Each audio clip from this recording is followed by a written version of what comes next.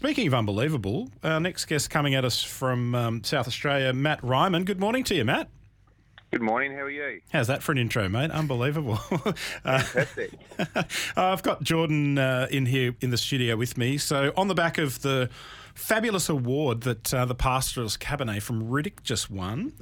So let's kick off with that. What was the award, Matt? Yeah, so we went to some wine. We went to a lot of wine shows every year. Yep. And we get the European circuit on the go as well as Australia. And we entered to a wine show in London. And we won the best Australian Cabernet.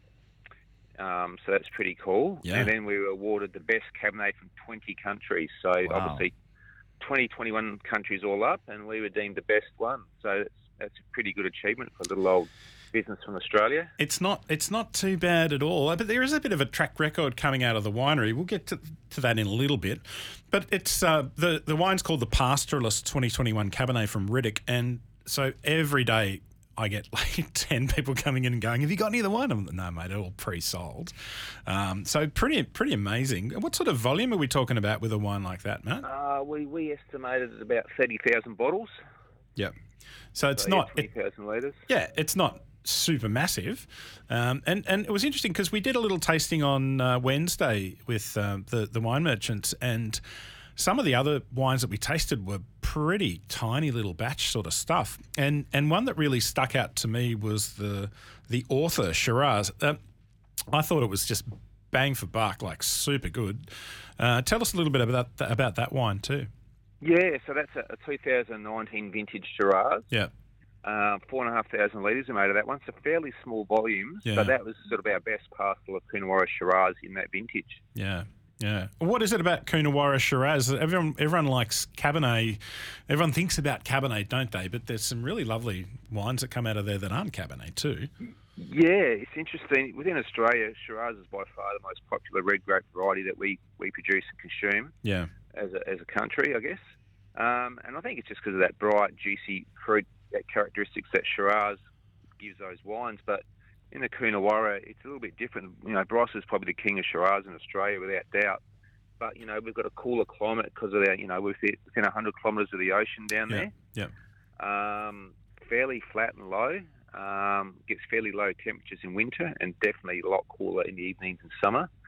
So we get some really lovely gentle ripening, and that just lets us maintain our fruit flavours during ripening, and that lets us get those flavours at lower sugar level, which means lower alcohol in our products, so more elegance, a bit more finesse.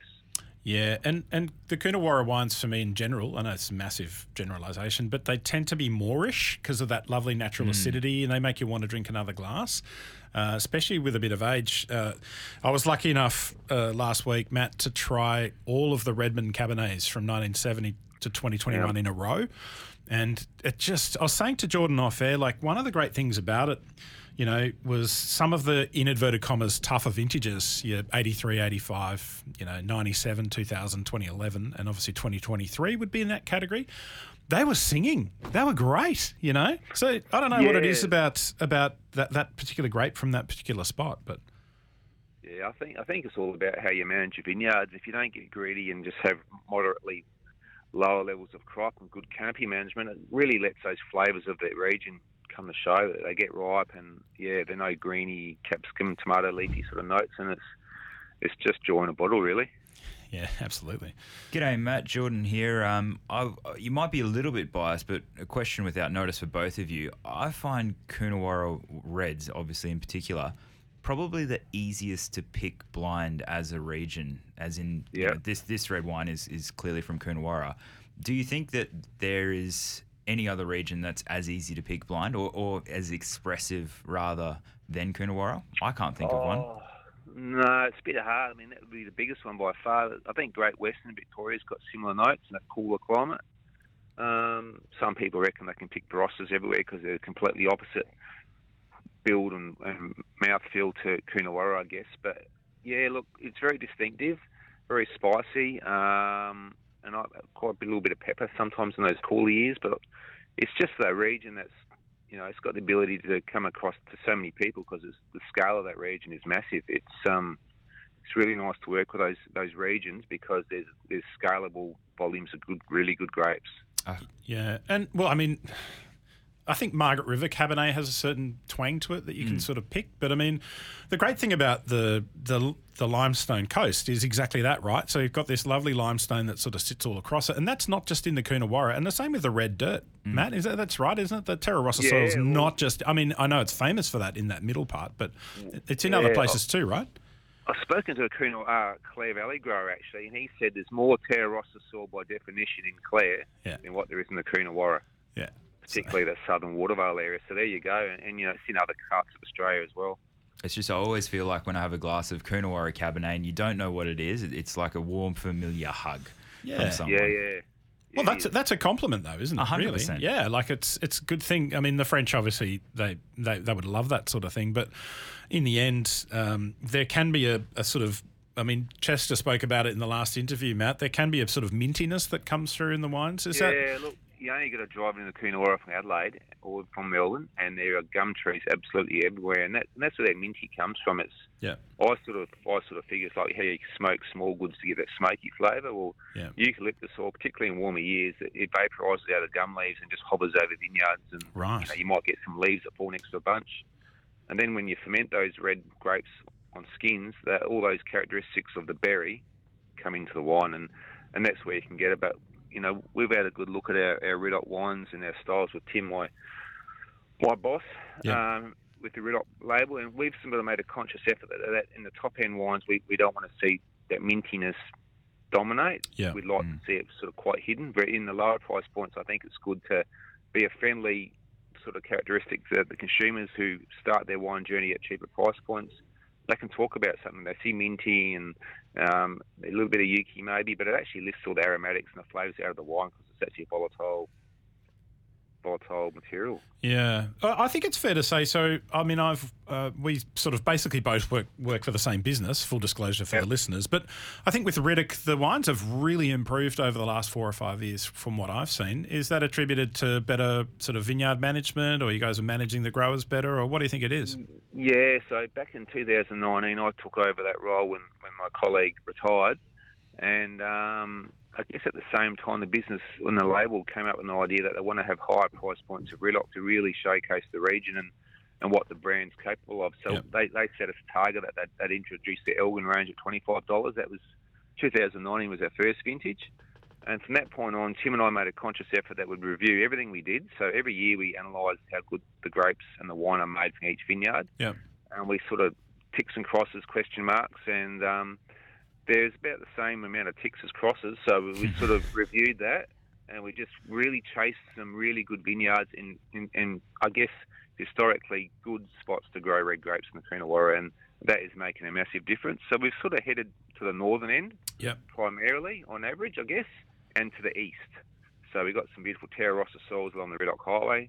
Then we sort of go out Glenroy area where it's a bit warmer, and then out towards, I guess you'd call it, close to the border, but not near the border. So, a good mixture of soils, red loamies, and we find that actually lets the fruit ripen really well. And it's also about the finesse we can give. We can control the tannins in fermentation, and it really gives us the ability to really hone in what we want as style. Yep. We don't want our tongue ripped out when we have a glass of red, because we see that as hard work. Yes. And as I say to my young winemakers, when you make wine, you want to be able to drink a couple of glasses without knowing you've done it. And if you can drink a bottle with a mate in 15 minutes, or as a winemaker, I reckon you've hit the mark. Yeah, I mean, I call it sort of the porch test. It's fine to be able to look at it in a lab or look at it in the, in the winery and see XYZ character. But if you can't take it home, as you say, and just enjoy it for what it is, then, okay, we know some wine's made to cellar, and that's cool. That's fine. So there are different sorts of things there. Now, Tim, your colleague, he is an Aussie, but did he come from Cloudy Bay, or did he come from somewhere in New Zealand? Was that his last gig? Yeah, so he did a stint in the Clare Valley and High Eden with the same group, and then he went over to New Zealand, and he was involved in Cloudy Bay Pinot and Sauv Blanc manufacturing winemaking for 13 years. Wow. And Pinot is his thing. He's a bit of a weirdo when I talk to him. He says, "Come and taste some Pinot barrels."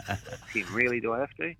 I'm a Barossa boy, so I'm used to sort of bigger and stronger wines, but the style of wine that you use to make Pinot is what you need to make good good Coonawarra Reds, I think. Just not over-extract it and be gentle. And I guess for a winemaker, and particularly me and Tim, it's all about showcasing what that grower has with their unique sites that we want to get grapes from. Yeah. And look, some of the listeners might find this comment a bit strange, but having worked, for a big business over, not Dan's, but having worked for Pernod Ricard and meeting a lot of growers over the years in Coonawarra and actually in McLaren Vale and Barossa and Clare. But, McLaren Vale Pinot Noir, there's quite a bit of Pinot Noir still left in McLaren Vale, but there wouldn't be any in the Coonawarra, would there? Oh, there's little outcrops of it. Yeah. It's probably a big thing in the 80s, Pinot. That was all, the new sexy thing. It's a bit like Pinot is to the Coonawarra as Grenache is to the Barossa Valley, I guess. It's just that lighter style, fragrant, sexy sort of style that you can make, yeah. Well, that's Kim's just messaged in and said, what other regions around Coonawarra could be potential sites for other grapes like Pinot Noir? Oh, look, I think you go closer to the coast, around the Mount Gambier area. Yeah. Robe has got some Pinot. Mount Benson's got some Pinot. Probably where that cooler coastal sort of environment is, so you get that super slow ripening, but, you don't get super cold either because of the ocean's influence. But, down south, the oceans are pretty cold, even in summer. I was tasting some wines next to Angus Houston last week, and Katie Spain was there as well, and they were talking Mount Gambier up massively because they're both South Aussies. Angus is in Sydney, but Katie's from over there. I've never been to Mount Gambier. Yeah, it's pretty cold. You want to pack a jumper when you go there in summer.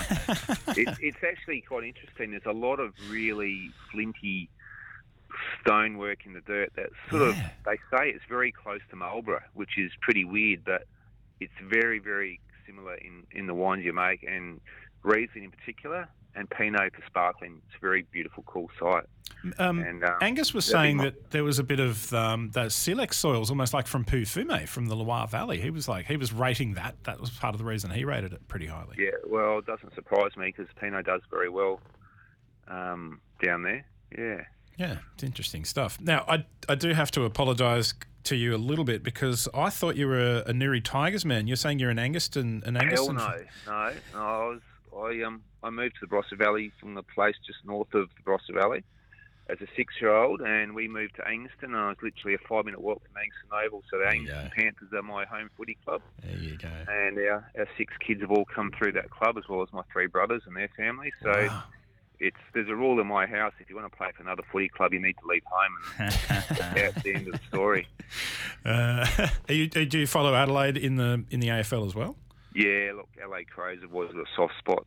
First team to hit the AFL, but prior to that, it was Port Adelaide. Yeah, okay. Well, Port's got a very long history as a club, does it not? So yeah, they're pretty proud of their history, yeah. Yeah, no, fabulous stuff. So, sorry, getting on to footy again. Geordie's a bit of a Carlton man, so sorry about that. But hard year for him. Well, we touched up Port, so...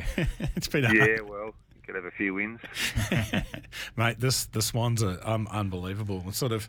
Anyway, I don't want to talk about football on the wine show. Talk us through Coonawarra and John Riddoch a little bit as well, because the Riddoch brand's named after him, and he really was the reason why we've got vineyards there. Yeah. Yeah. So back in 1850-51, he was on a boat called Lady Elgin and came to, I guess, Port Melbourne. I suppose I'm not sure whether it's Melbourne or Adelaide, to be honest. Yeah. But he came over thinking he'd make a fortune out of Scotland. He was make a lot of money in the goldfields, but not digging holes, but selling mining equipment and everything that a new miner in Australia would need. And I guess that's where the multicultural part of Australia began, in the goldfields, because people came from everywhere once word came out about gold. And he made a lot of money out of supplying all those bits and pieces. And he thought, well, I always wanted to have land, because back home he couldn't make it happen. And he bought, I think it was 30,000. What they call hectares now, which is about 75,000 acres, and went about sheep farming. And during his life, he got involved in Parliament and local government. He got a botanist involved out of Adelaide to come up and assess the region to see what else they could do with the Coonawarra. And they started sinking bores, and so they had a reasonable amount of water over the journey.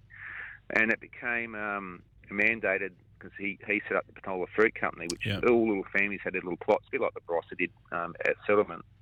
And the rules were you had to have 2/3 Shiraz, 1/3 Cabernet, because in his life he actually exported wool back to London, and he was renowned for washing his sheep before he shore them, and he had the best quality wool in London. He thought, well, this is cool. We've obviously can grow grapes, but at the same time, phylloxera devastated Europe, so their wine production plummeted. And he's always a man for an opportunity.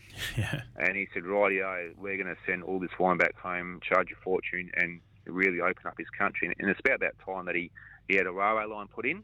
Yeah. So obviously, very fertile area in the Coonawarra, southeast of South Australia, and he had to get his produce to a market. And horse and cart wasn't going to make it very easy. So he said, well, he got behind the government, revved them up, and somehow they got some money and put in this railway line, and it's went to strength from there. And of course, presented us with the opportunity to have a great photo at the Coonawarra train station. Yeah, look, you're no one in the wine industry in the Coonawarra if you haven't posed in front of the Coonawarra Road sign and little signal room there. Yeah, and they've actually made it quite a tourist attraction now. They've done it up in nice little paths. But cool. Tim and I had our photos there a couple of years ago. It was about 6 a.m. They wanted to get their morning light, and I've never shivered for a photo as much in my life, other than my wedding day, I reckon. The ubiquitous Coonawarra train station photo. It's gross. Just want to go back to your career a little bit, Matt, because I reckon when we met, you were making the Clare Valley stuff. But how did you actually get into wine? What was the thing that got you into it? Yeah, I moved to the Bros at the age of 6, and as we got older and left school, my mate started working in the local wineries, and I could actually see Yolumba's winery and hear it from my backyard in Angaston. Wow! And at footy training, all these guys are coming in covered in red winemaking muck, and at that time I'd sort of finished high school, got into Roseworthy Ag College, just out of Adelaide, and I, in my wisdom, deferred for 1 year, which became 10, and then 10 years after I first deferred, I actually started winemaking at Dorrien Estate, which was a cellar master winery back then, owned by the Mighty Foster's Group, and I sort of thought, well, this looks pretty cool. All these guys are making Shiraz, but it all tastes different. And so a year after that, I put myself to year 12 chemistry at a place called Elizabeth, north of Adelaide. Yeah. And then a year after that, started Charles Sturt Uni in Wagga, studying winemaking by distance, which means every 6 months you've got eight days in Wagga, which is interesting. 7 years later, and had 4 kids along the way, I graduated. And all that time I was working at Dorrien Estate, learning the ropes, I suppose you call it, from, wine assistant, technical assistant winemaker. And then during that time, I used to make a lot of commercial wine for Mildura. Then also had a taste of Clare Valley, which is where my wife came from. And back in 2019, started looking after Coonawarra, and luckily for me, that's when Riddoch was sort of deemed as a growth potential for the business, and it's gone from strength to strength. Oh, look, some of the wines coming out of Dorrien. So, I mean, the Ethereal Grenache, it's won trophies, almost won the Jimmy Watson, then it went overseas and did it again. And so, when you're starting to do things like that, it's not a fluke. And, I mean, full disclosure for the punters that come in and talk to me at Dan Murphy's, always telling them about where the wines come from and everything. But with some of these brands and stuff, it's not a made-up thing. There are proper winemakers doing proper things at proper wineries. So the provenance is there, and you can see in the quality of the wines. Yeah, look, every variety from every region in Australia and New Zealand now is managed by that group in some form or another. Yeah.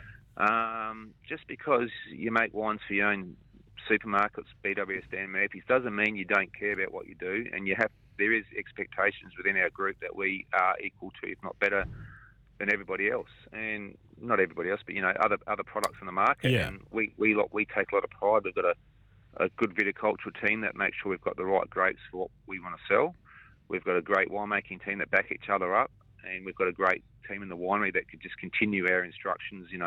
We're the conductor of the choir, but if the choir doesn't all play on the same page, that's when things don't work out the way we want. But we're very lucky that we take pride in what we do, and we've got good systems within our group that everything just is made to perfection.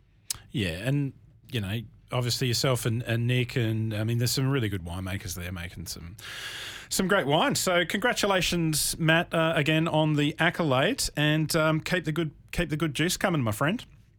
Thank you very much. Fabulous. Thanks for joining us on The Wine Show. No worries. You're welcome.